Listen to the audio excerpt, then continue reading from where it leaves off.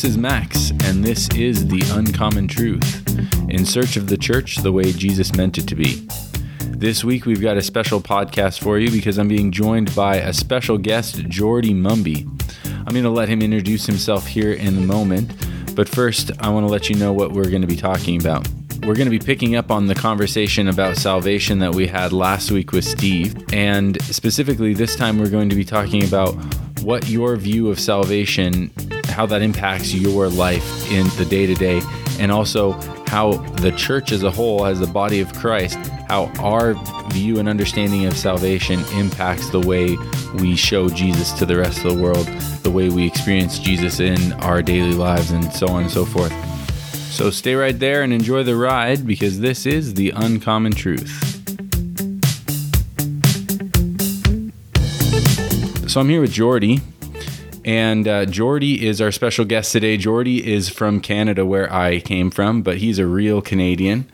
And I love Friday mornings with Jordy because he's really good at bringing in the NHL and all things random and Canadian, usually when he gets ready for chapel. I'm a little bit tired last night because I stayed up watching the Game 6 of the Avalanche and Sharks, and I know we're here in Sharks country, but I was just glad to see the Beards get knocked down. If you're listening in Canada, then you kind of understand what we're talking about. And if you're listening in California, you're probably not a Sharks fan because there aren't that many of you. Sorry. But Jordy is from Canada. He's the director of our School of Transformation here at the Father's House Church. And I invited him here for a few reasons. One, he was one of my main targets for a guest when we first started, and I just love sitting in his class. I got to finish the School of Transformation back in March, and it was awesome. I loved it. And I just really wanted to get him in here. And two, we have a really good opportunity because Steve and Vicky, his wife, are out somewhere in the North Atlantic. I follow the podcast stats and I can see where they're listening. So I think they were in Sweden and Finland, and now I think they escaped Russia, which was sort of hard for people of their generation to go openly to Russia. And they survived, apparently, according to social media. So instead of Steve, we've got Jordy Mumby here. So Jordy, I want you to tell me, where'd you come from and why'd you come here? I'm from Edmonton, Alberta. Woo. Yes, the frigid north. And I made my way to Toronto eventually because I was looking for a new job. I was looking for something else to pursue. Mm-hmm. I was working in the tree industry in Edmonton and needed something different. So I moved to Toronto. And when I moved to Toronto, we went to a church there, Toronto Airport, Christian Fellowship, and that's where the school of ministry was. And eventually ended up doing the school of ministry. And part of the school of ministry is to send you on a month-long mission trip.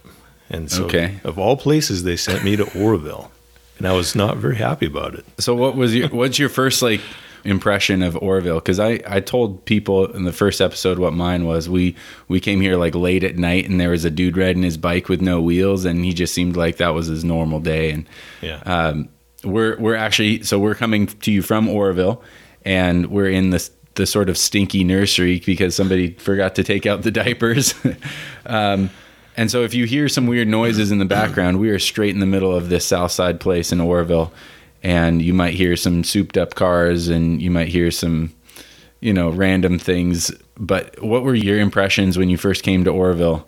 What was it like? Well, the reason I wasn't very happy about getting sent here is because everybody else is going these fantastic places like Denmark and Brazil. And as a Canadian boy, I said, "Oh, you're going to California." It's like, I can drive to California. Yeah. So he showed up in Oroville, and I have never witnessed poverty like this in my life. Growing up, middle class, I guess. Yeah. You never really immerse yourself in poverty like sort this. of avoid it if you can, right?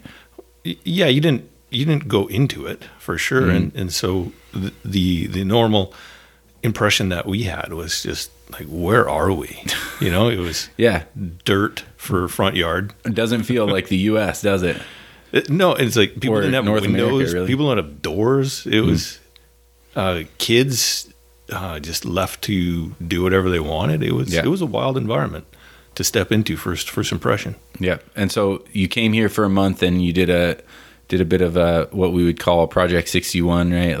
Right. Just got immersed in everything. Yeah. And then what? This is exactly where I wanted to be.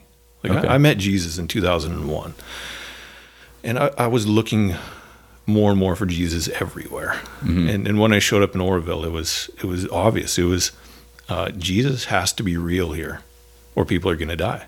Wow. And that's where I really wanted to be. I needed to be in a place where Jesus had to come through. He had to be real in people's lives, or the outcome was just horrible. Wow. Yeah, just straight practical. If Jesus isn't real, it's going to, like, people are going to just be left to nothing, right? Wow. Right. And if he is real, people are actually going to see absolute transformation, because the hopelessness that exists in Southside has to be met by something, and Jesus is hope. And so that's exactly where I wanted to be. Okay. And so after that month, what happened then? I knew that I was supposed to come back. I took a bit of a detour, though.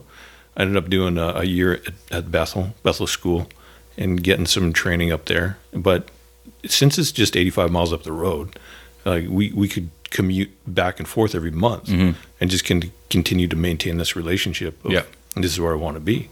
Okay. And so we set our sights to come back to Oroville, and we were back within probably a year and a half, from that initial meeting. Yeah.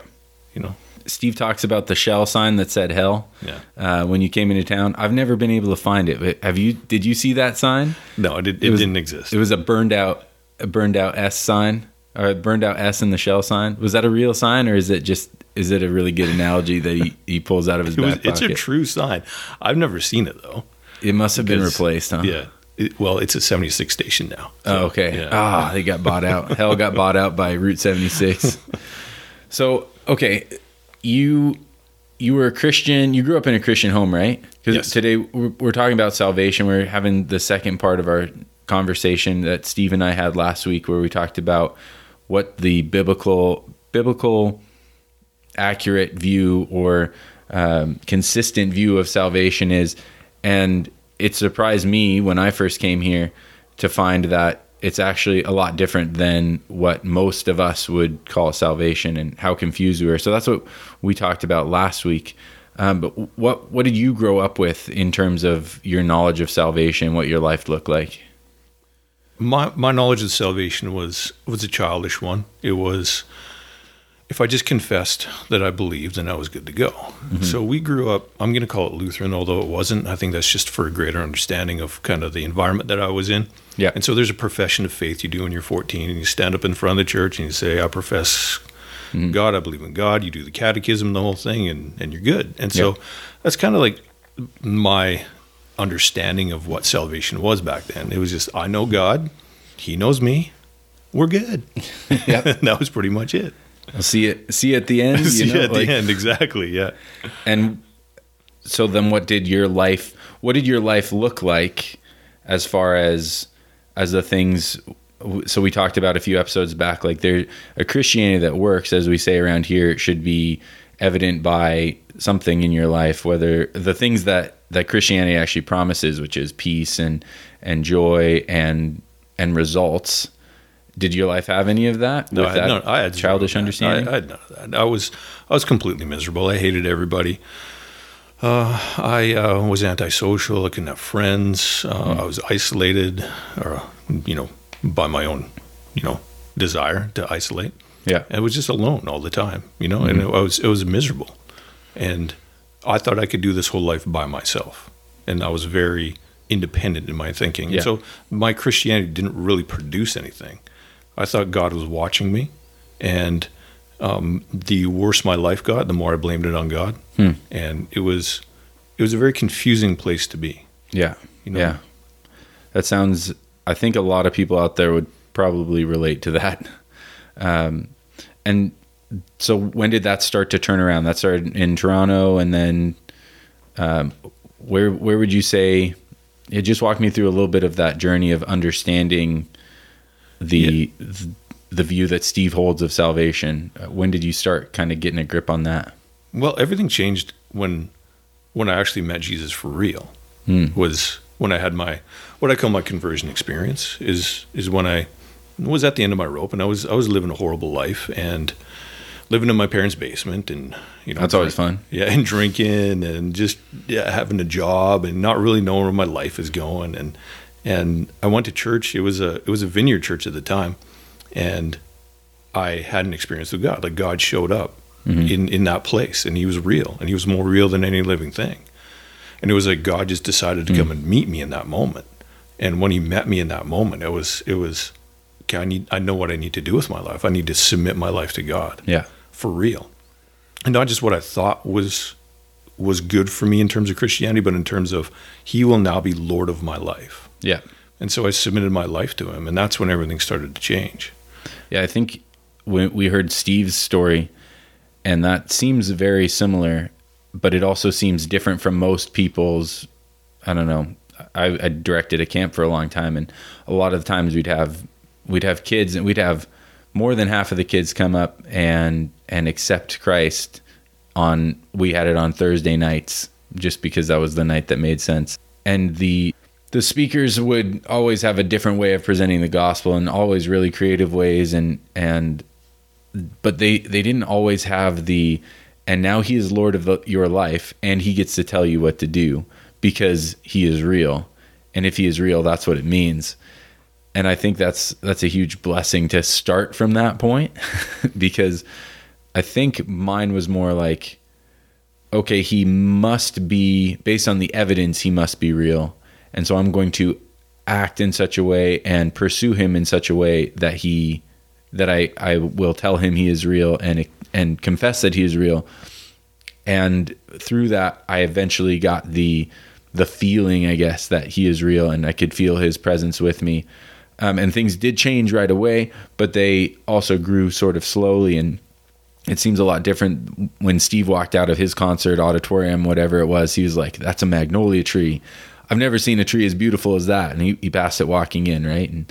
And so that, I think that has a big, I don't know, it seems to have a lot to do with it, right? Like that. But I think that's where a lot of the misunderstanding lies. Is salvation a lordship deal, or is salvation based on my own choices? Yeah. And sometimes we go into those salvation type moments of just say the word, give your life to Jesus, and you're saved.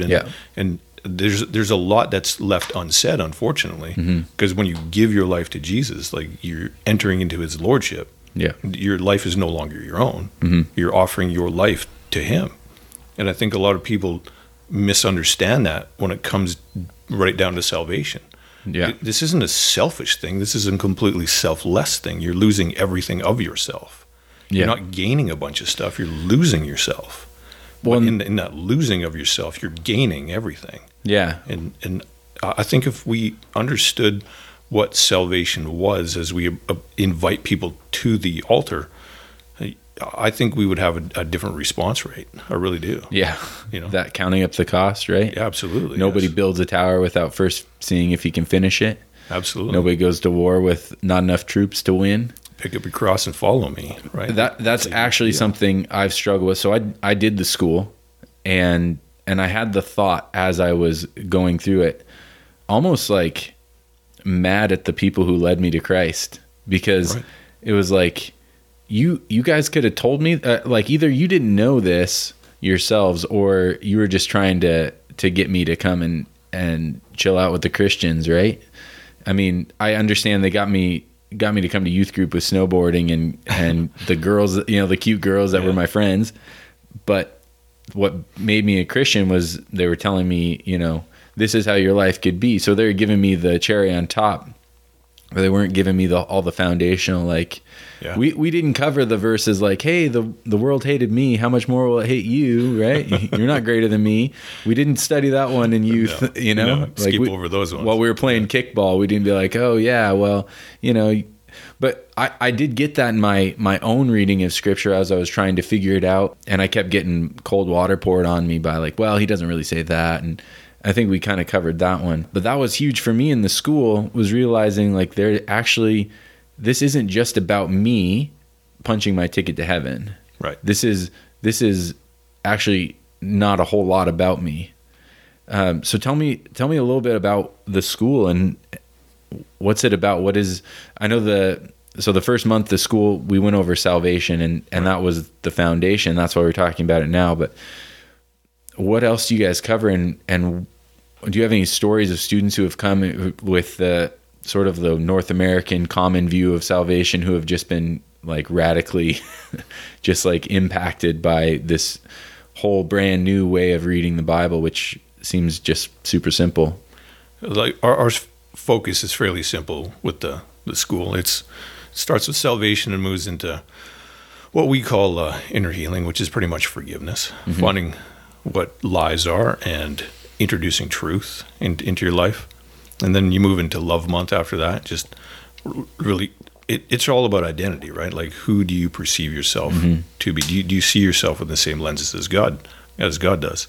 And then we move into discipleship after that, which is a very challenging subject because a lot of people are super independent in their Christianity, and so introducing discipleship into this whole mix is a foreign concept and a new concept for a lot of people as well, but 100% necessary, so necessary. And then we move into vision after that. So you know who God is to a certain degree, you know who you are, and a little bit better. Like, what is the next step for your life? And then a very short month after that, which is the 6th month, is give your life away, which if you're not doing by the 6th month in school, so you miss the point. So it's kind of just reinforcing, what the whole Christian message is. Yeah, about serve and give your life away. So there is a lot of people that come in with that I don't know, just the basic thought, I guess, of salvation, Christianity, what their life is, and then when they're met with truth in terms of what the Bible says, in terms of who Jesus really is, it starts to rewire a lot of people in their thinking. Yeah. Of really, what is truth? What do I believe? What have I believed?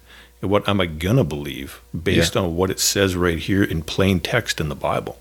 Yeah. The Salvation Month is probably the most stark in terms of challenging people's perceptions, because it goes towards faith.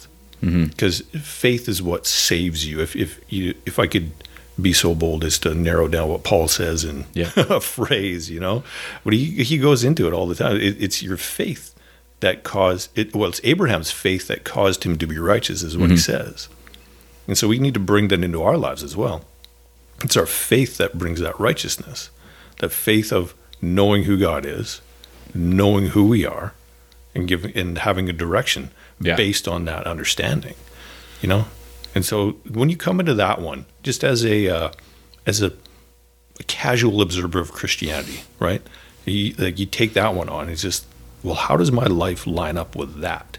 Yeah, and that challenges everything, right? Because Abraham had to do something, right? Like, God told him go, and he didn't see where he was going, but he went. Right? But he went. Yeah, he obeyed, and he obeyed and went.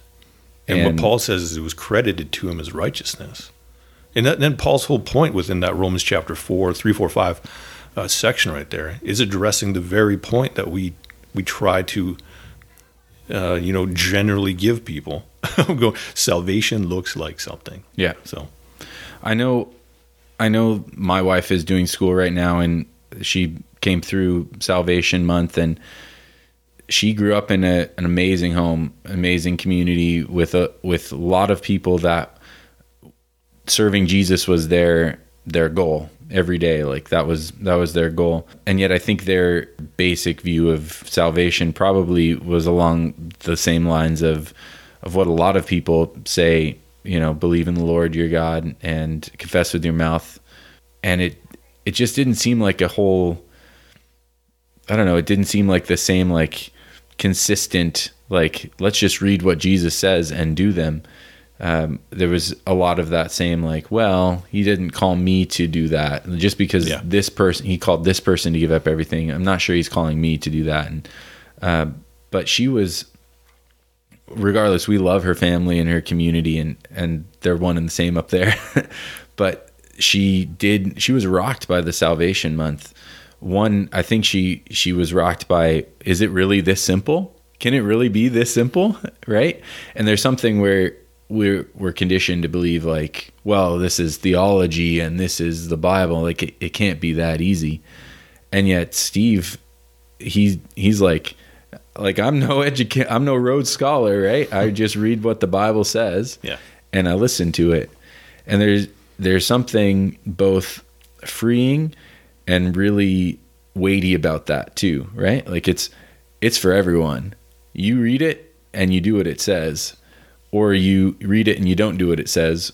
But I think there's a lot of people who just haven't gotten around to reading it. We just take people's word for it, right? Well, absolutely. That's where a lot of confusion comes in, is that we take what everybody else says and we hear different sermons based on different things. But if you don't have a foundation based on truth, based on Jesus, then everything's super confusing. And so just in the school of ministry, or the school of transformation alone, we look at the foundational understanding of what do the Gospels say. Mm-hmm. Let's start there. Let's start with what Jesus says. And let's just believe that.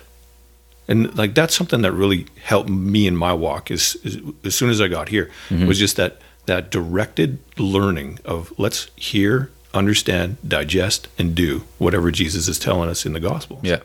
And that's revolutionary. It makes Christianity easy. It makes a lot of the weird things that we believe in Christianity kind of make sense. So, well, that might not be right, you know? Yeah. And just that foundational understanding of what truth really is based on what Jesus says in the Gospels. Mm-hmm. And so that's like imperative that we teach that right off the bat. Of let's do a slow, sort of exhaustive study of the Gospels. Mm-hmm. Let's just slow down, read them on purpose, for real, and just have that be the foundation that we build everything on. Yeah, I know when I was reading the Bible, I would do my normal quiet times in the morning, and some of that was like, well, I better do my quiet time, or that was sort of like a religious thing, not in a good way. But it was also good time spent with God when it was done for the right reasons. But I would always avoid the Gospels because I thought, oh, that's just that's the basics, and I want the nitty gritty. Like I want to read Paul, or I want to read, or if I need to really connect with God, I'm going to read the Psalms. And I actually realized that I looked over the Gospels for a huge chunk of my Christian life. And yet, if we were talking to an outsider, you'd be like, well, what do Christians read? Well, they should be reading Christ, right? And that seems easy to an outsider to be like, well, I think that's why sometimes we are seen sort of hypocritically in the North American church, because Jesus's words are so stark and so simple to understand. And yet we're like, well, what is Paul saying in this small little excerpt here? And meanwhile, we're disregarding these big, easy things, easy to understand things that Jesus has said of us. And so I know a lot of people though are going to be thinking that sounds the way you guys read the Bible and determine salvation or understand salvation. That sounds legalistic. Have you ever heard somebody say that? What do you think? Yeah, all the time. But that comes from a perspective that completely dismisses the intimacy of God. Like the reason why I want to follow Jesus so closely is because I love him. Yeah. To me, it's that simple. It's like, if with any other relationship in my life, I want to protect that relationship and protecting that person that I'm walking with and honoring what they honor. And so it has to be the same way with Jesus. Like I'm married, obviously, and like I do things for my wife that, I don't necessarily want to do, but I protect the relationship. And so it's the same thing with Jesus. And it's not necessarily like a tough slog to be like, oh, I have to do the dishes because it's going to make my wife happy. right? But when there's a real face and a real person that you really love in front of you, and you get to see their face walking through the door and like, wow, you cleaned up the house. Like, that's a little bit easier than just imagining Jesus is pleased with you, at least for me, Yeah. But that's a helpful analogy, because if we say we're in a relationship with Christ, we ought to be doing the things that make him happy. Absolutely. And we obviously expect him to do the things that benefit us. So why can't we do the things that make him happy, which we talked about in a previous episode? What is Jesus passionate about? And he's passionate about people and he's passionate about relationships, and he's not necessarily passionate about financially blessing us and giving us security in a retirement fund. No, it goes back absolutely to he's my Lord. I'm following him. Mm-hmm.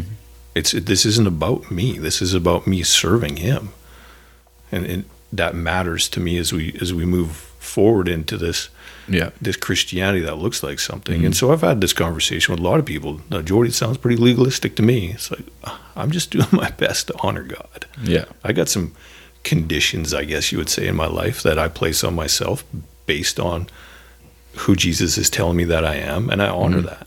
Yeah. You know, and people will tell me that's legalistic. It's like, well, that's my relationship with him. Mm-hmm. It enhances my relationship with him. It doesn't take away from it. Yeah. I guess nobody would say, well, that's legalistic that your wife doesn't let you, go party with other women, right? Right. Well, that's legalistic. No, that's just the definition of marriage, right? Like it's an honor. The good definition of good marriage, I guess. That's helpful. So in the church, we have this sort of a common view that isn't really helpful, and it's sort of basic. It's sort of not full grown, immature. But what is that? You talked a little bit about what that led to in your life, but what do you see that leading to, sort of macro view in the lives of Christians who, as the body of Christ, are not really understanding the biblical way of salvation? Do you see anything like?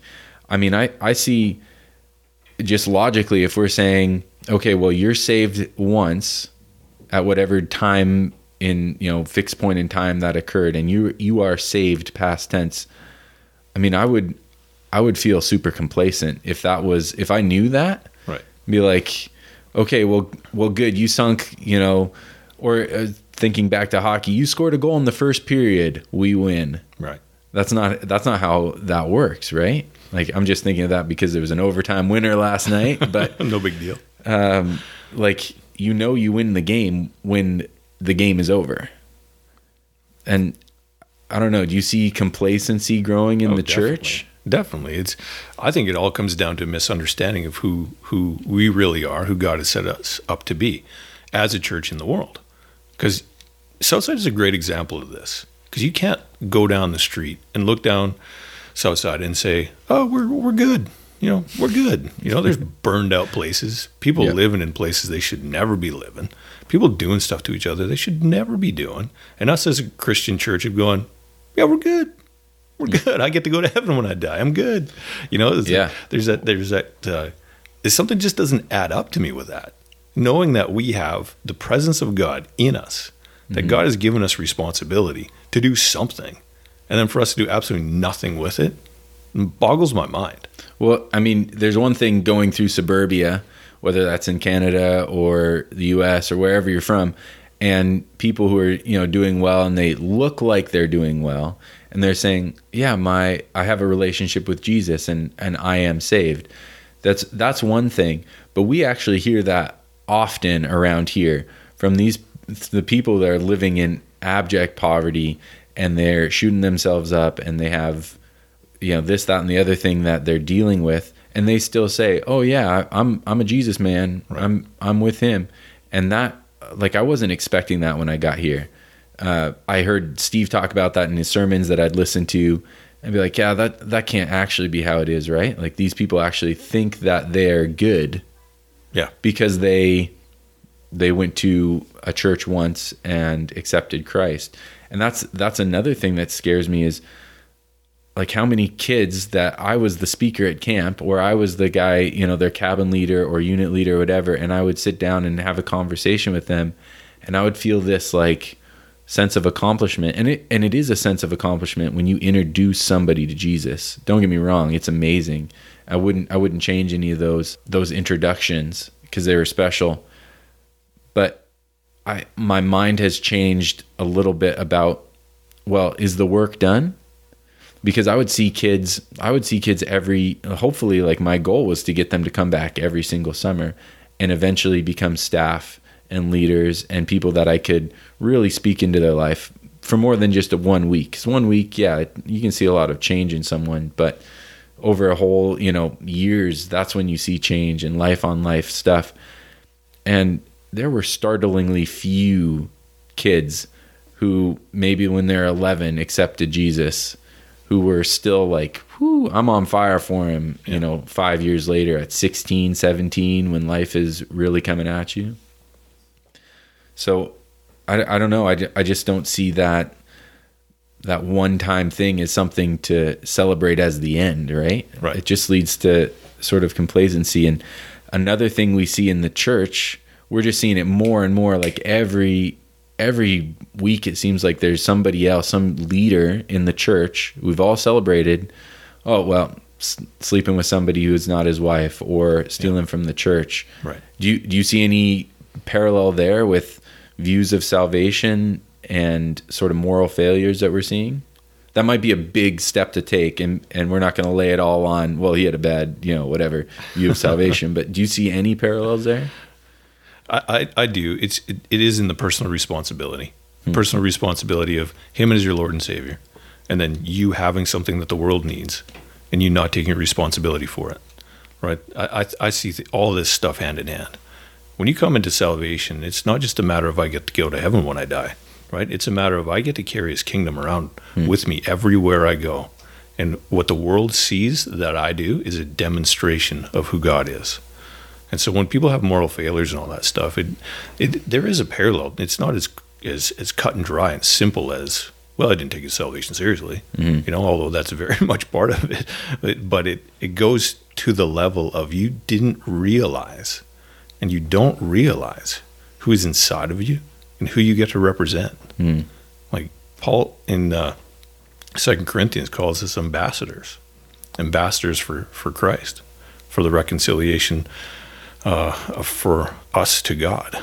Like that's a massive deal, and that's something that we gain through salvation, is this understanding that I am with God. I'm doing what he says is important. I'm doing what he feels is passionate to do, and I'm going to do these things. I'm going to honor them. Yeah. And so like moral failure is directed for sure, towards our false understanding of what salvation really is. And when you believe that the people that you're leading, when they're already saved, and you already led them to the promised land, it's when you don't think they might be looking at you, but well, if I mess up, it's not going to reflect on their eternity. When you believe that, that's like a weight that's taken off your shoulders that probably shouldn't be taken off your shoulders. Like I think Chesterton says, like, don't take offense away until you know what's on the other side, right? And we've removed some of the fences to, we've removed some of the fences that made the narrow road, I think. Yeah, very much. And so now we're all walking, 30 abreast on this wide road, and I don't think that's really a good thing, No, there's an identity shift that has to happen of understanding who we really are. And those are going to start to change our behaviors and our values and all that. There has to be continued pressure towards, I represent God. I get to show the world who he is. And it's something that I don't see much anymore in the larger church, unfortunately, of just knowing our responsibility and taking it seriously. There's pockets of it, don't get me wrong, but at the same time, I don't see it across the board as much as I think it needs to be. Yeah. Like how else would you walk up and down Southside and say, no, I'm a blood-bought child of God while you're doing awful things? Like, what happened there? Yeah, and who taught you that? The identity transfer didn't take place, because you would never do those things knowing you represent God. Yeah. Knowing the world is watching you, of going, well, this person says they believe, let's see what they're actually doing. Yeah. It's a huge deal to me. And that's one of the things that I learned when we were studying, should we move here, should we not, is I think I even heard you speak about this once on one of your sermons that was online. It was about, it will take a look at that the lives of the people you are considering following. Take a look at what results their theology, their way of living has on their life, their personal life, and the lives of those around them. And then you can really see the fruit and whether that's good and you want to follow them, or if it's not good. And, red flags are a big deal, and you should probably not follow that person. That's right. So it took us to, we came here once, and then we came back for another visit. Yeah, we came once to help with the mud run, which it's mud run season now. So if we sound tired, that's why. And then we came once with our daughter, and just to see what it would be like to actually live here, because it was important to see how y'all lived, and if what you're saying is just for Sundays or Wednesday nights, or if it's actually the way you live on a Monday morning when you didn't get any sleep, or when tragedy strikes or the storm hits, right? So I think that's the biggest way we can distinguish between, are you believing the right thing about salvation?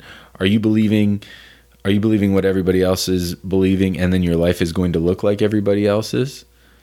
Or are you believing something that's true, and you're actually getting the fruit that Jesus promises you're going to get? And I think that's probably the biggest reason we came to be here, was because we saw that fruit, right? So what are some of those things? What can you look for in somebody who has that intimacy with Christ based on real truth of knowing that they're saved? Well, that's a long list. I don't know where to begin. What would be like your first thing to look at and be like, oh, I'm so you follow Steve, right? Like I followed you when I got here. You were leading my school, and I said, okay, I'm going to follow Jordy because I like that guy. I like what he's got. And so I'm going to follow him. And you follow Steve. So what do you see in Steve's life that you're like, yeah, this man deserves to be followed. He's trustworthy to be followed. He believes the right stuff. Well, yeah, there's a few things that initially attracted me to him, to the degree that I could say, like, I will follow this man anywhere. And like the first one was absolutely that he wasn't confused, that he knew truth, that he knew the right way. And like that was something that stood out to me right away. Yeah, and that's huge. And then I watched his life in terms of how he dealt with other people, with generosity and with absolute sacrifice. Like he would do anything for anybody. Even though it inconvenienced him greatly to do it, he was still able to do it, not just able to do it, but happy to do it. And so the generosity that I saw coming out of that guy, and the absolute willingness to give his life for anybody. And then ultimately just the fact that he wasn't confused, that he knew where he was going, and he was confident about it. Yeah. I think that's just three things that I think you should be looking for in people that you want to follow. Are they confused? Do they know truth in terms of how it plays out in their personal life, how it comes out in their families, how it comes out in their business, how it comes out in just normal relationships around them, Yeah. And then the absolute sacrificial living that somebody does just based on, I love you just because you are somebody, And that's my job description. I'm supposed to represent Jesus, so I love you. Like he would build houses knowing that he's not quite sure of who's going to be living in those houses, renovating the houses in Southside, But he would do it just on the chance that, hey, maybe somebody cool is going to show up here. Yeah. Just giving all of his time and resources and everything just to transform the neighborhood, just for the chance that somebody might just show up. Yeah. It's pretty awesome. Not many people do that. Yeah, and they don't, around here, it's a rough place, but they don't bother us that much. They see the stickers, the Father's House stickers on our cars, and I mean, I've accidentally left some pretty valuable stuff in my car overnight and been pretty surprised that, I don't know, I don't know if people have been walking by like, that's a nice camera, or his daughter's bike's in the back of the car or whatever. Maybe they just don't want my stuff, but maybe it's that they know what we're doing. Yeah, they see what we're doing, right? There's some of it to that. Like, we're not immune by any means. Right. Right. Oh, yeah, you've got stuff stolen from you, right? We lost our little kid's stroller, or our kid's bike stroller that tote my girls around behind me. But we do have a presence in the neighborhood of people know, like, don't touch their stuff. Yeah. But every once in a while, somebody forgets. Yeah, they haven't been taught by the rest of their friends. Yeah, I think that one reason why, I don't know, I think meeting the people here was so different from me in terms of this, like, not being confused, like you said, and the actual, like, seeing how generous Steve was and how his relationships played out. I think I saw a lot of people. I had lots of good mentors. I'm really thankful for the good mentors. I had a great camp director boss. I had a great college campus ministry leader, and I think there's some other pastors and stuff. Like early in college, I remember, like, man, my pastor's really cool. I really like this guy, but I didn't really know him. I didn't really know his life, and I still think he's really cool, but I didn't have like a personal relationship with him.